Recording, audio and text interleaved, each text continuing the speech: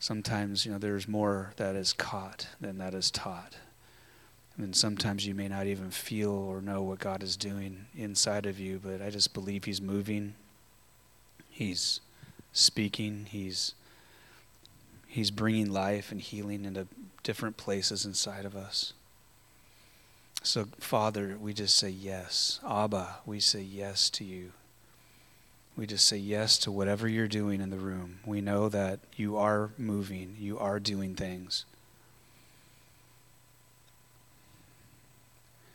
We thank you, God, that you are the one who comes and removes the broken places. You remove the faulty thinking, the lies, the places where lies have taken root, and you uproot those with your word, with your truth. We just thank you, Lord. We thank you for this time tonight, this place. We thank you, God, for answered promises. Even as we sang, "Hello, Promised Land," what we've believed in is what we see. And we know that even as simple as a place like this space that we're in right now, it is part of your promise. It's part of your fulfilled promise to us, and it's just the first fruits. Thank you, Father. Thank you that you're giving us a house of worship, a house of healing, a house of life and training and strengthening and equipping and releasing. That you are establishing a house with an apostolic and prophetic foundation. Thank you, Lord, that this house is a house where your presence is honored above all things. We welcome you, God. We thank you for your Spirit being here tonight. We worship you. Just take a minute and just thank him for whatever it is that he has been doing in your heart or in your mind or in your life.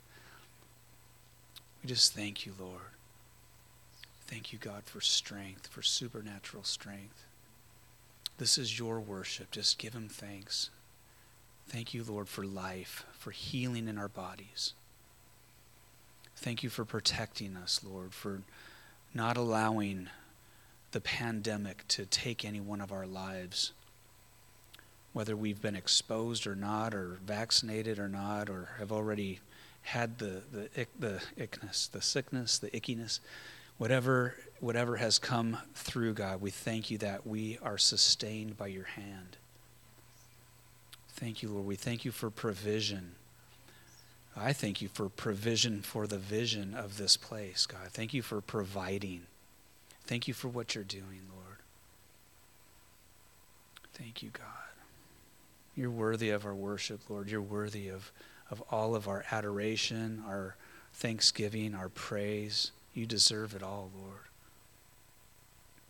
Help us, God, to see what you are doing more and more clearly so that we can give you the honor that is due your name.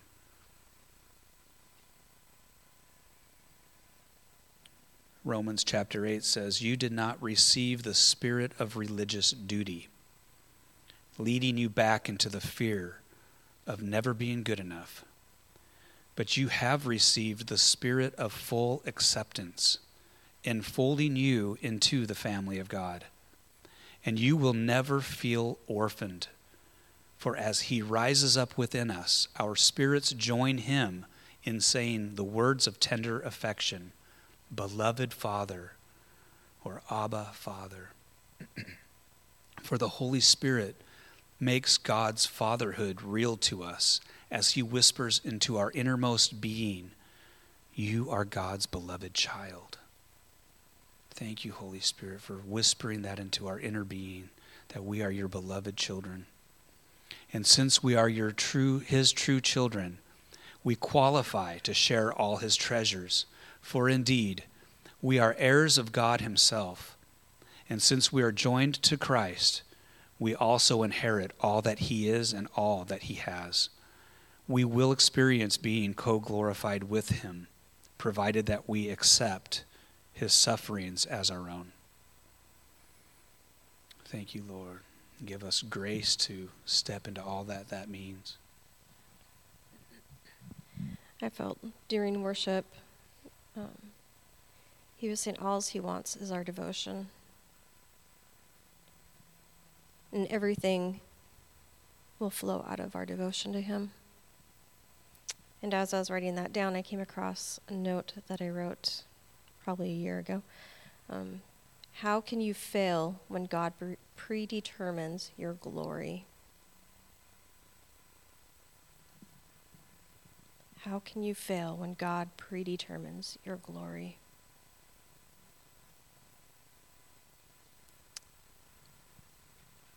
You just need to give him more devotion.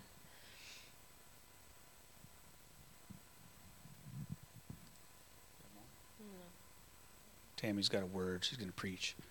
You guys doing okay? I feel like everyone's so far away. Just can we scoot up a row if you want? We're saving those seats. We're prophesying that these seats are reserved for those that are coming.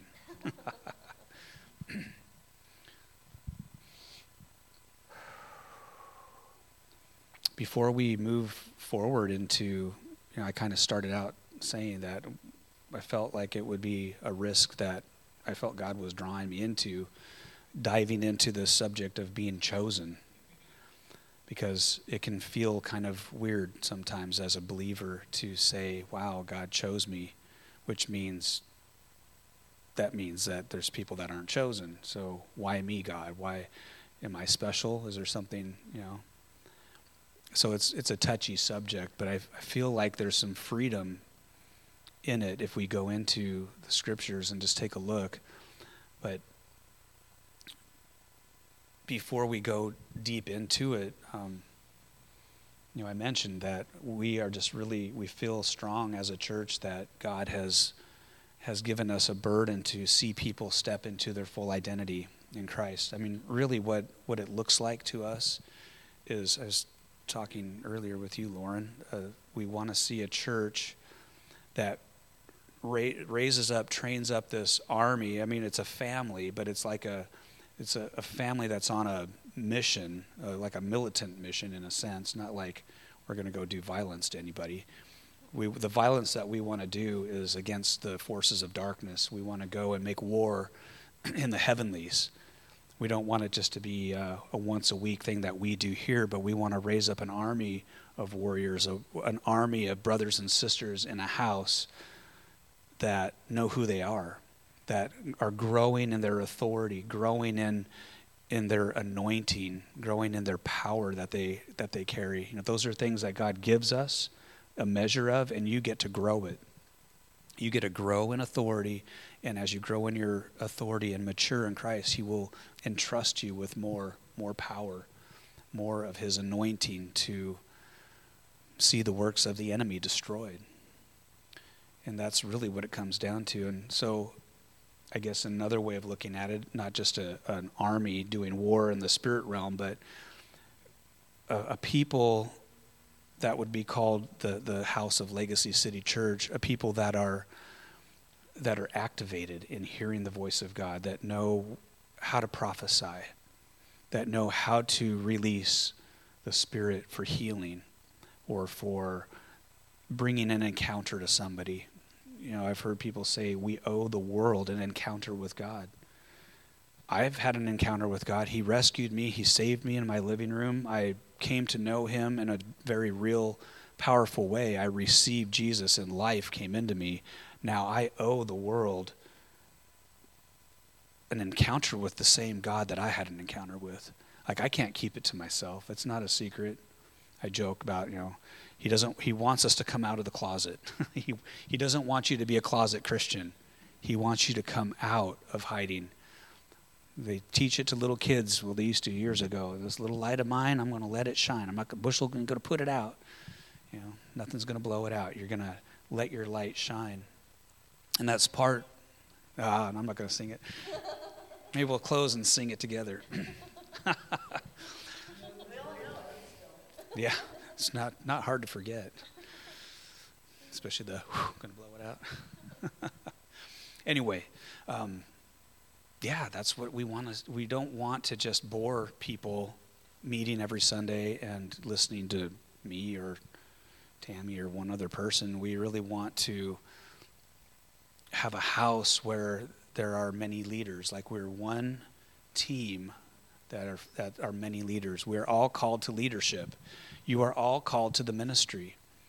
I've said this before, the day you got saved, you were called into leadership. Whether that means leading yourself.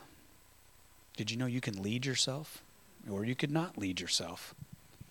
You could just let your flesh lead you, or you could let your spirit person lead you. One of these days I'm going to do that, teaching on that diagram of the temple. The body, your body, the Bible says, is the temple of the Holy Spirit. That was Paul that said that in Ephesians. Ephesians? No, in 1 Corinthians. Your body is the temple of the Holy Spirit. And that word temple, the Hebrew temple, the same temple that Jesus met at with the disciples, and the same temple he stood at and unrolled the teachings of the scroll and read it publicly, the same temple where the priests would slaughter the innocent lambs every Passover and sprinkle the blood go into the most holy place, that same temple, Paul says that you are that temple. In that temple, I know I'm kind of diverting here into a little side message, but that temple was broken up into 3 parts. It had the most holy place, which is like the middle, the inner sanctuary, the Holy of Holies, and that is the place where the Spirit of God dwelt. That is where the Ark of the Covenant was kept behind a 3-foot thick curtain that was made out of twisted like ropes of scarlet soaked, it's just a curtain made out of this twisted yarn, I guess it would be. And it had golden angel figures that were crafted by the craftsmen, woven into the material. It's probably really amazing to see, but no one could go through that 3-foot thick curtain where the Ark of the Covenant was at. And if you know what the Ark of the Covenant is, that is that gold box that nobody was allowed to touch. It had inside of it the stone tablets of the 10 Commandments, plus a jar of the original manna that God fed the Israelites with, a staff that Aaron carried that had actually budded. Like buds grew on it, and it stayed that way. So they kept those things in the Ark of the Covenant. And on the top of the Ark was the lid on the box that had these golden angels that had wings that were pointing to each other. And they called the top of that box where the angels were hovering over the mercy seat. That was the mercy seat. And once a year, the high priest, a chosen high priest, would go through the curtain, through the veil, with the blood of a lamb to make atonement for himself and for the sins of the whole nation of Israel. They would tie a rope to his foot. They put little bells around the bottom of his robe, because if he did anything wrong, the presence of God could kill him. And if they stopped hearing the tinkling of the bells, they could pull him out with a rope. But he would take the blood of the freshly slain innocent lamb, and with the incense smoke, the censer of incense, he would make a cloud of incense. I mean, you can imagine the fear and the trembling on the man's life as he went into the most holy place where the Shekinah glory, the power and weight of God's presence manifested there. He would go in with the smoke of that incense, and he would reach his finger dipped in blood, probably shaking. I mean, I can almost see it through that cloud of smoke, and just touching the top of the mercy seat to make atonement, to make a covering for the sins of the nation and for his own sins. It's pretty amazing and wild historical action that would happen every year during Passover. That was in the very center of the temple, the Holy of Holies. And then the outer place around it was called the holy place. You had the holy place, which is like the church, and then where God's presence was the Holy of Holies. And then outside of the building were the outer courts. Your body is the temple of the Holy Spirit. You have outer courts. You have your flesh. You have your holy place. You can stick your hand on it and say, God, make this place holy between my ears. And you have the most holy place, your innermost being, your spirit, where the Spirit of God has come to live inside of you. And God wants to lead us. He wants us to fellowship with him and listen to his voice and be following and led by the Spirit, not by the flesh. I have no idea why we even went down that rabbit trail. Had something to do with meeting with him, something to do with getting with him. Leading yourself, that's okay. So we're not going to get into the whole chosen thing, I don't think, tonight. Maybe we'll read one verse or something. Just back to identity. It's a big one because so many times I've seen, if we don't know who we are, and often people get their identity from what they do or what ministry they have or whatever. And so many times I've seen when that ministry or job or whatever goes away, those people are lost. They don't know what to do because that's where they got their identity. They didn't get their identity from Christ.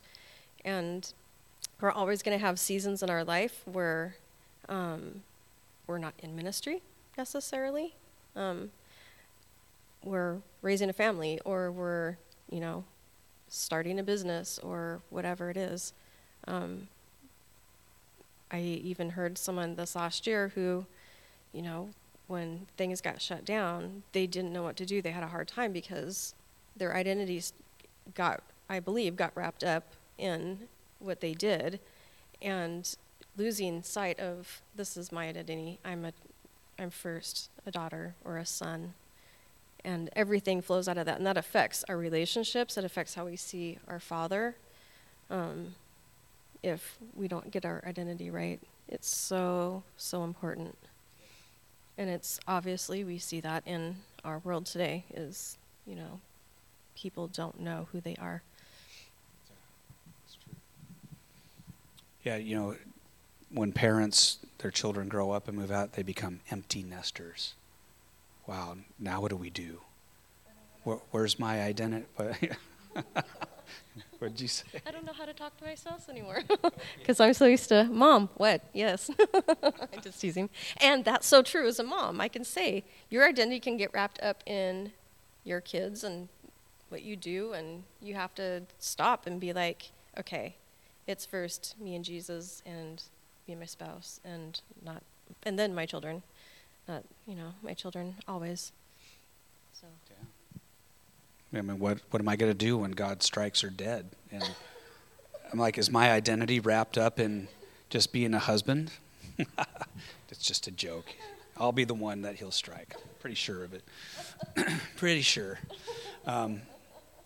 Anyway, so I think you guys get the point. I'm no longer a slave to fear. I am a child of God. I mean, that song says it all. You have chosen me.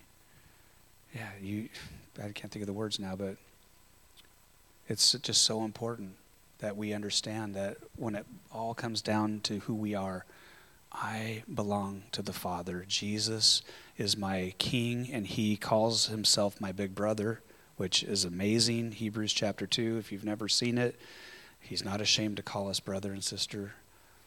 He's my God and my King, and I will forever worship him and bow down at his feet and give him glory. But he says that he's not ashamed to call you sister and brother. It's wild. And he says, here I am and the children God has given me. He presents us to the Father. He says, I am going to my Father and your Father, my God and your God. It's wild, but that is what he did. He reconciled us to the Father. He brought us into his family. He wanted us to take hold of that identity, and that is who we are. And when you know who you are and who you belong to, it will affect how you behave.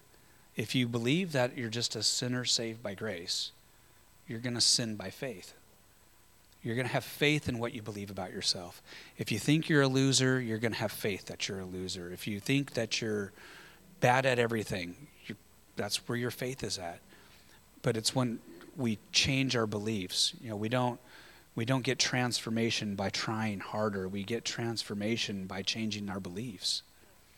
That's why the scripture says in Romans 12 that we should be transformed by the renewing of our minds. Yeah, I was just going to say then, as we're getting revelation and learning this stuff, then you get to turn around, we all get to turn around and prophesy that into other people out in the workplace or wherever your sphere is, if you are hearing someone saying, "Oh, I can't do anything." No, you can. You just speak into that. And you can show people what their identity is. That's part of our job, is we learn what our identity is, and we turn around and we help other people learn what their identity is.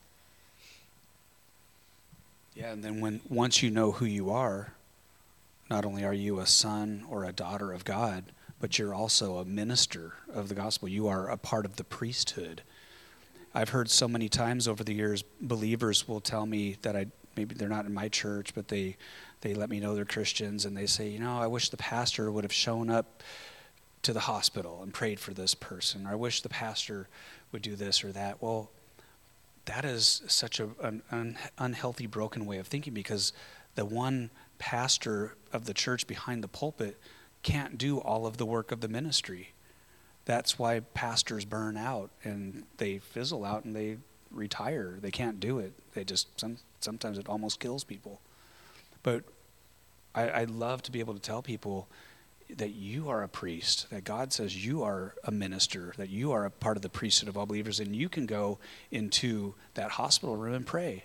You can release the prayer of faith for people's healing or pray for their encouragement. It doesn't have to be just the pastor.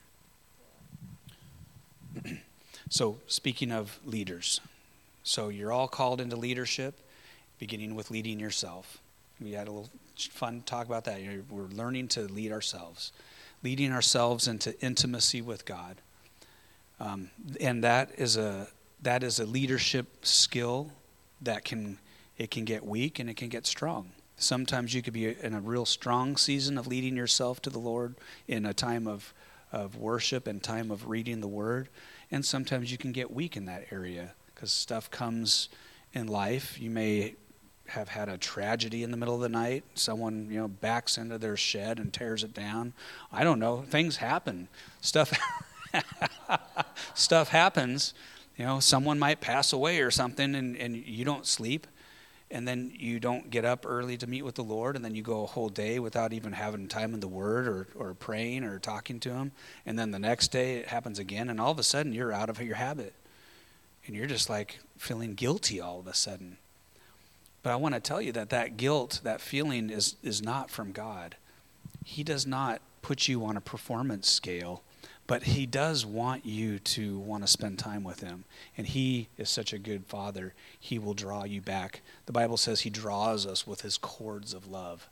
He's got these ropes, these cords of love that draws us to Himself. It's sweet. It's not. He doesn't come to you with a whip and say, "Get back into that Word and read the Bible, you sinner." No, that's the devil.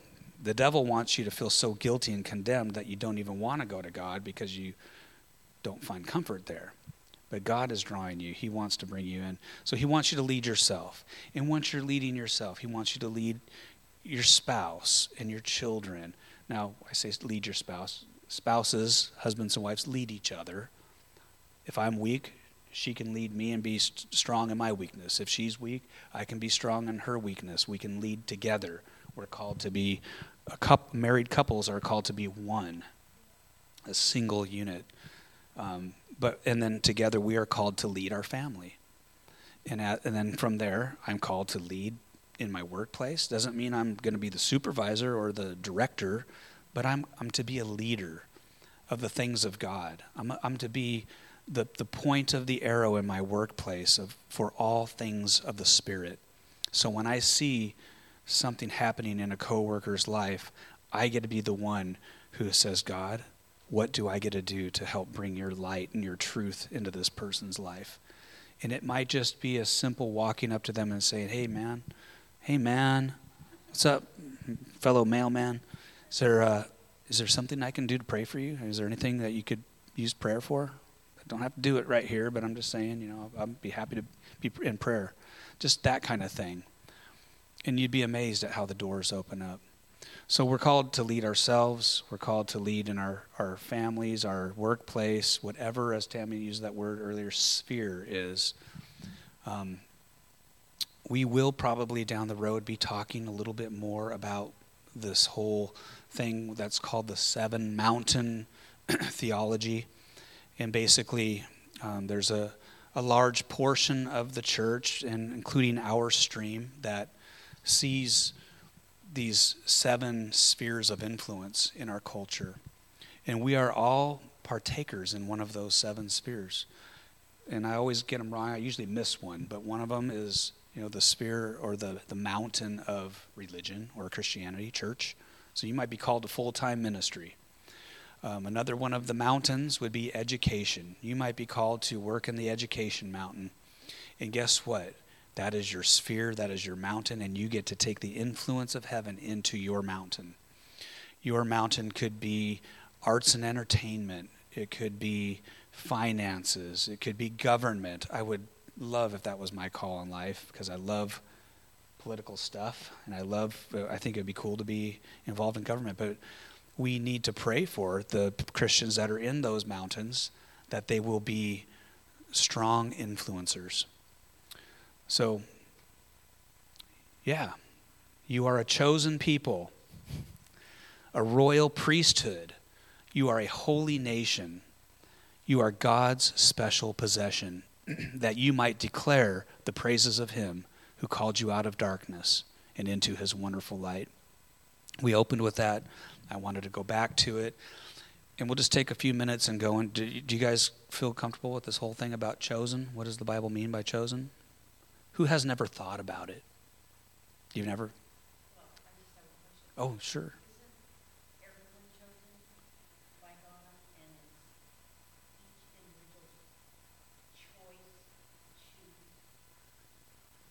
To respond to it?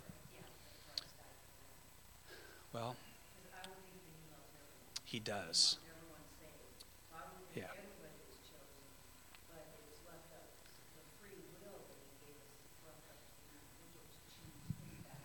Right. Yeah, it's a complicated subject, and a lot of people don't even want to go into it because, well, they say, well, is there free will or no free will? Does God pre-plan everything? And, if you're going to be saved, you're going to be saved, and if people are going to be lost, is it all just like a computer program that's predetermined how it's going to pan out? But I believe that there is a lot of cooperation on our part, but God is the initiator. So the wordage in the Bible isn't there that says that God has chosen everyone. Rather, the word chosen is used for those that have come to him.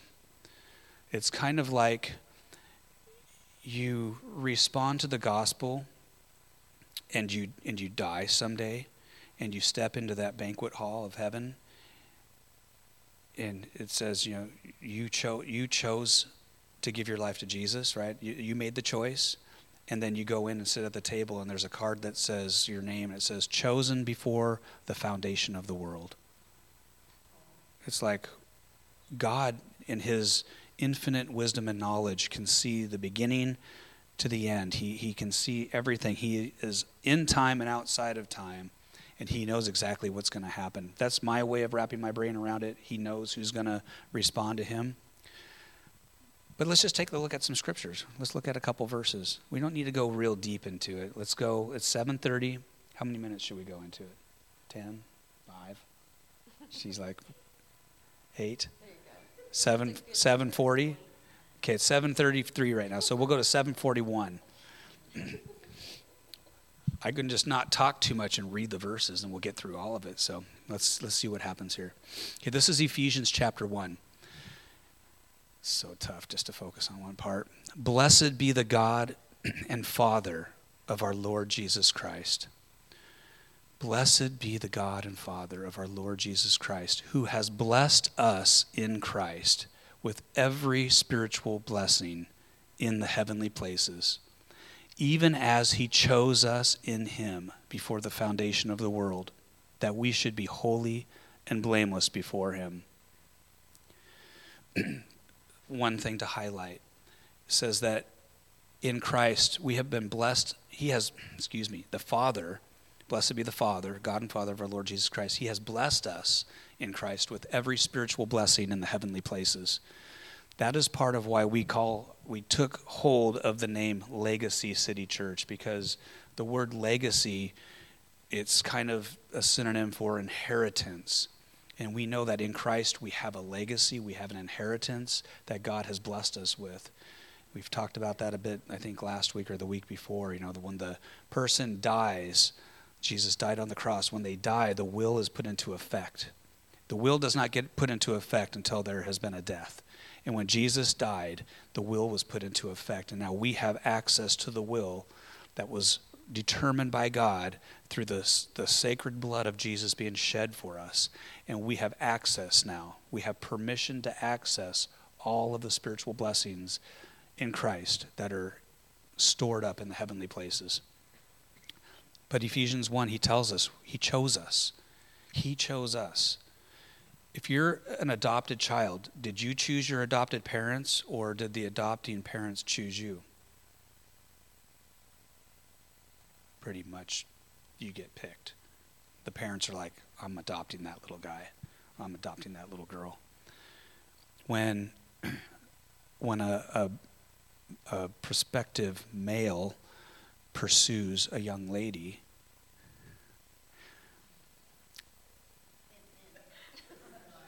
does he choose his bride? Or does she choose her husband? Who proposes to who? I know these days it's, yeah, progressive. I don't know if Tammy would have pursued me and I just played, I'm just like bashful and flirty, but I don't think she liked me at first, actually. She was kind of like not really into me. But she knew there was a hint of pursuit that I was starting to put off, and she started responding to it, even though she had a boyfriend. Anyway, yeah, I worked my magic. The thought is,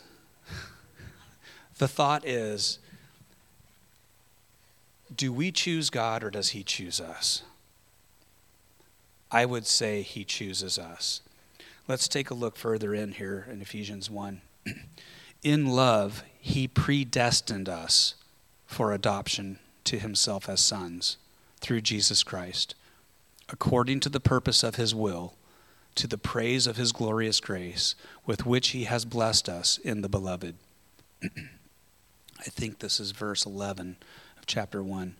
In him we were also chosen, having been predestined, according to the plan of him who works out everything in conformity with the purpose of his will, in order that we who were the first to put our hope in Christ might be for the praise of his glory. Paul wrote these really long sentences, but chew through it. There's so much meat on the bone there, and it's just good stuff. Again, so the words, I highlighted them: chosen, predestined. It doesn't say that when you chose God, when you set out your destiny to pursue God, actually Romans chapter 3, I believe, says, there is no one who seeks God.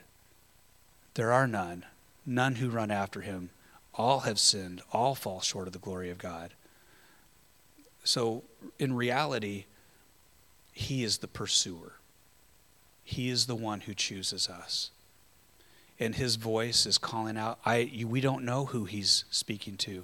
If you would have known me when I got saved, you would have said, devil dude?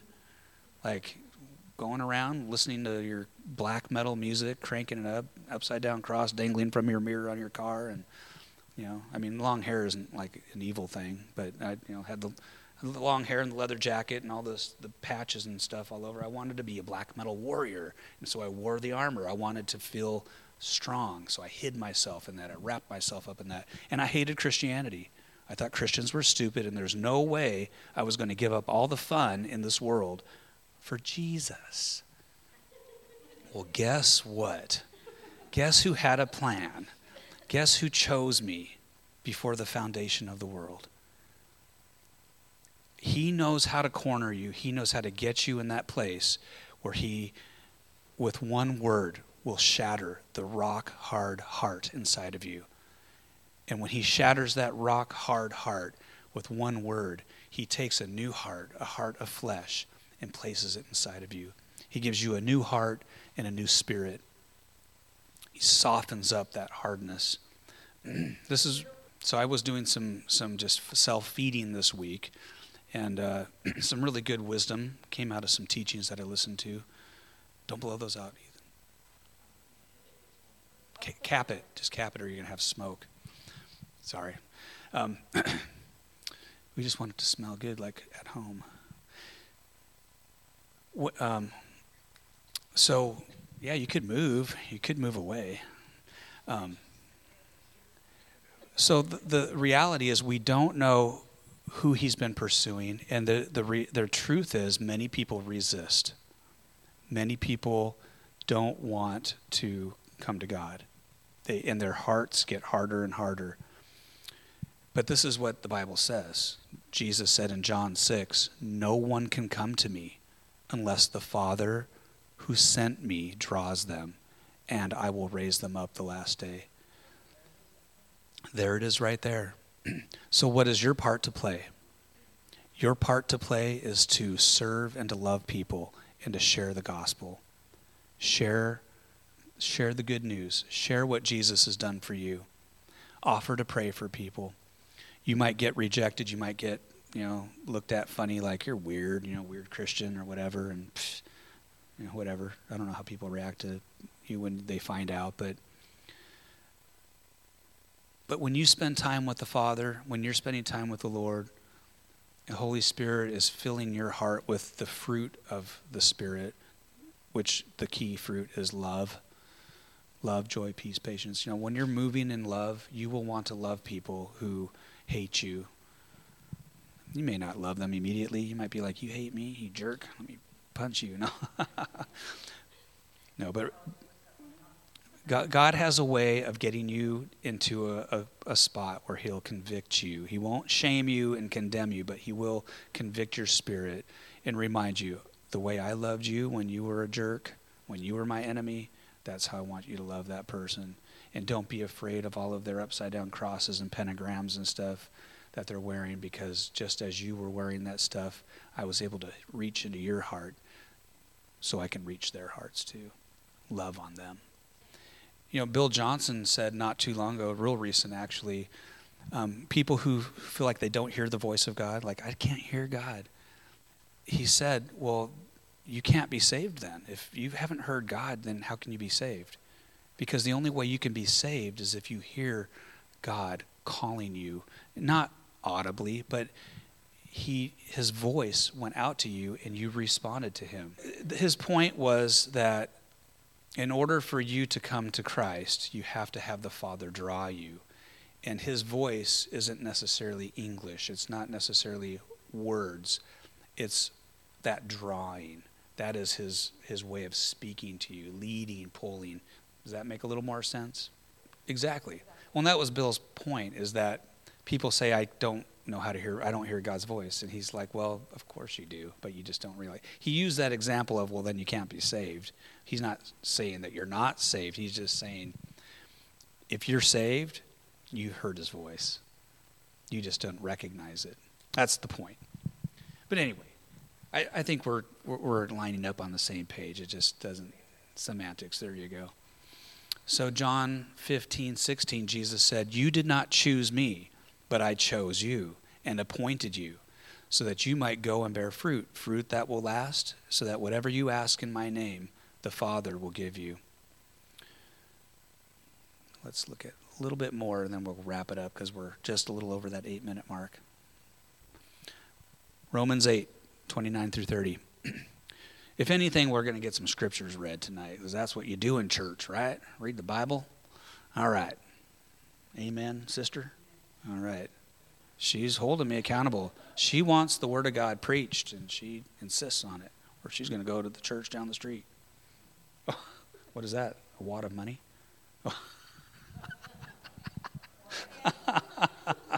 Okay. Some churches, they throw money at the preacher. They start throwing coins and stuff, and they start shouting, "Hallelujah, amen." Anyway, don't ever do that. I would be really embarrassed and distracted. Romans chapter 8:29-30 says, "For those whom he foreknew, he also predestined to be conformed to the image of his Son. That is God's purpose and plan for your life, to conform you to the image of Jesus. So start growing a beard, ladies. No, just kidding. Not the actual physical image. In order that he might be the firstborn among many brothers. And those he predestined, he also called. And those whom he called, he also justified. And those whom he justified, he also glorified. So that kind of is the string of the way God works for kind of what you were talking about.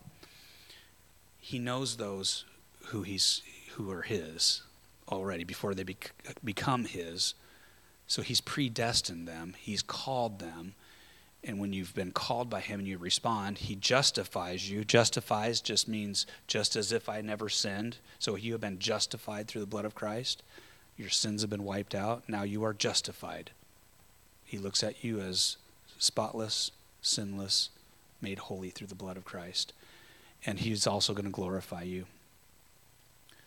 So we won't read the stuff I have from Romans chapter 9 because that will really get sticky.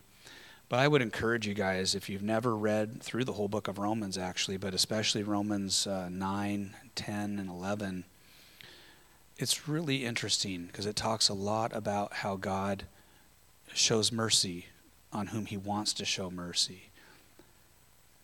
He gives grace to those he wants to give grace to.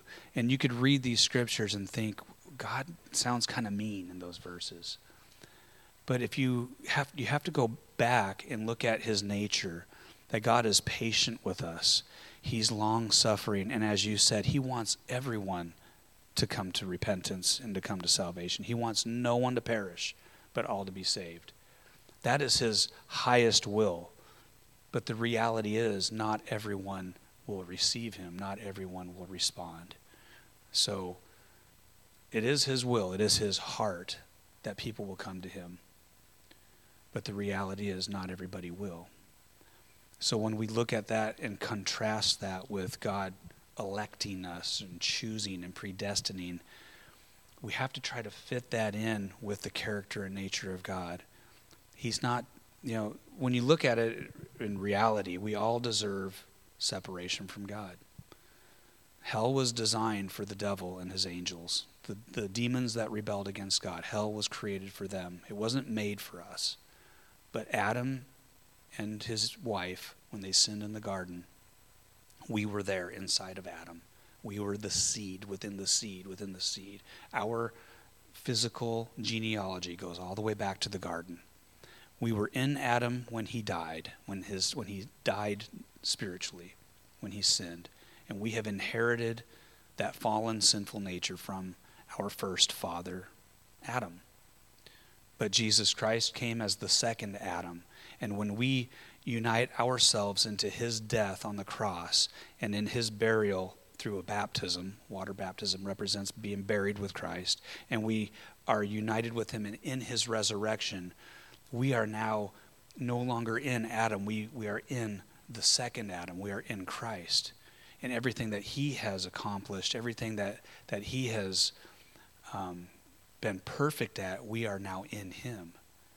So that is the miracle of salvation, is that we get transferred from the old Adam into the new.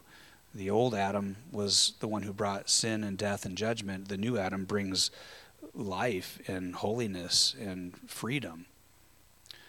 Let's stand up. You guys ready? Emily's like, you're just going to go and go and go. I was not always like this. I was the shy person in the room who, if you put a microphone in front of him, would start sweating and mouth would go dry. And get over here, Oscar. Close this.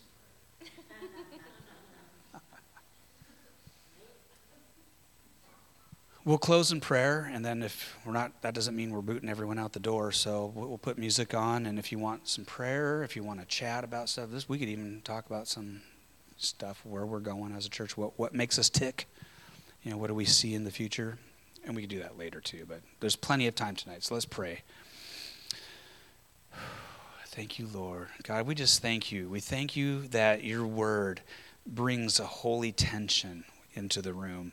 that your word is so strong and powerful. It is living and active. It is sharper than a double-edged sword, and it cuts and it penetrates and it divides things that are spirit and things that are soul, things that are carnal and things that are of the kingdom. We just thank you for the power of your word. It is powerful. And we just ask you, God, to allow your word to go into us and separate in us and bring the life that your word has intended for us to receive. Your word is a light to our path. It is life-giving. The unfolding of your word brings light to our eyes, and we just thank you for your word. We thank you for the privilege of living in this day and age where we have access to the written word of God. We also thank you for the Rhema word spoken by your Spirit to each one of us individually. I thank you, God, that you are speaking to every one of the hearts in this room, that you have called, you have chosen, you have predestined these precious ones in this room to be your sons and daughters that would know you, that would walk in intimacy with you, that would know your voice and know how to follow you and obey your word. So we thank you for your spoken word. We thank you for your written word. And we just consecrate ourselves again tonight unto you.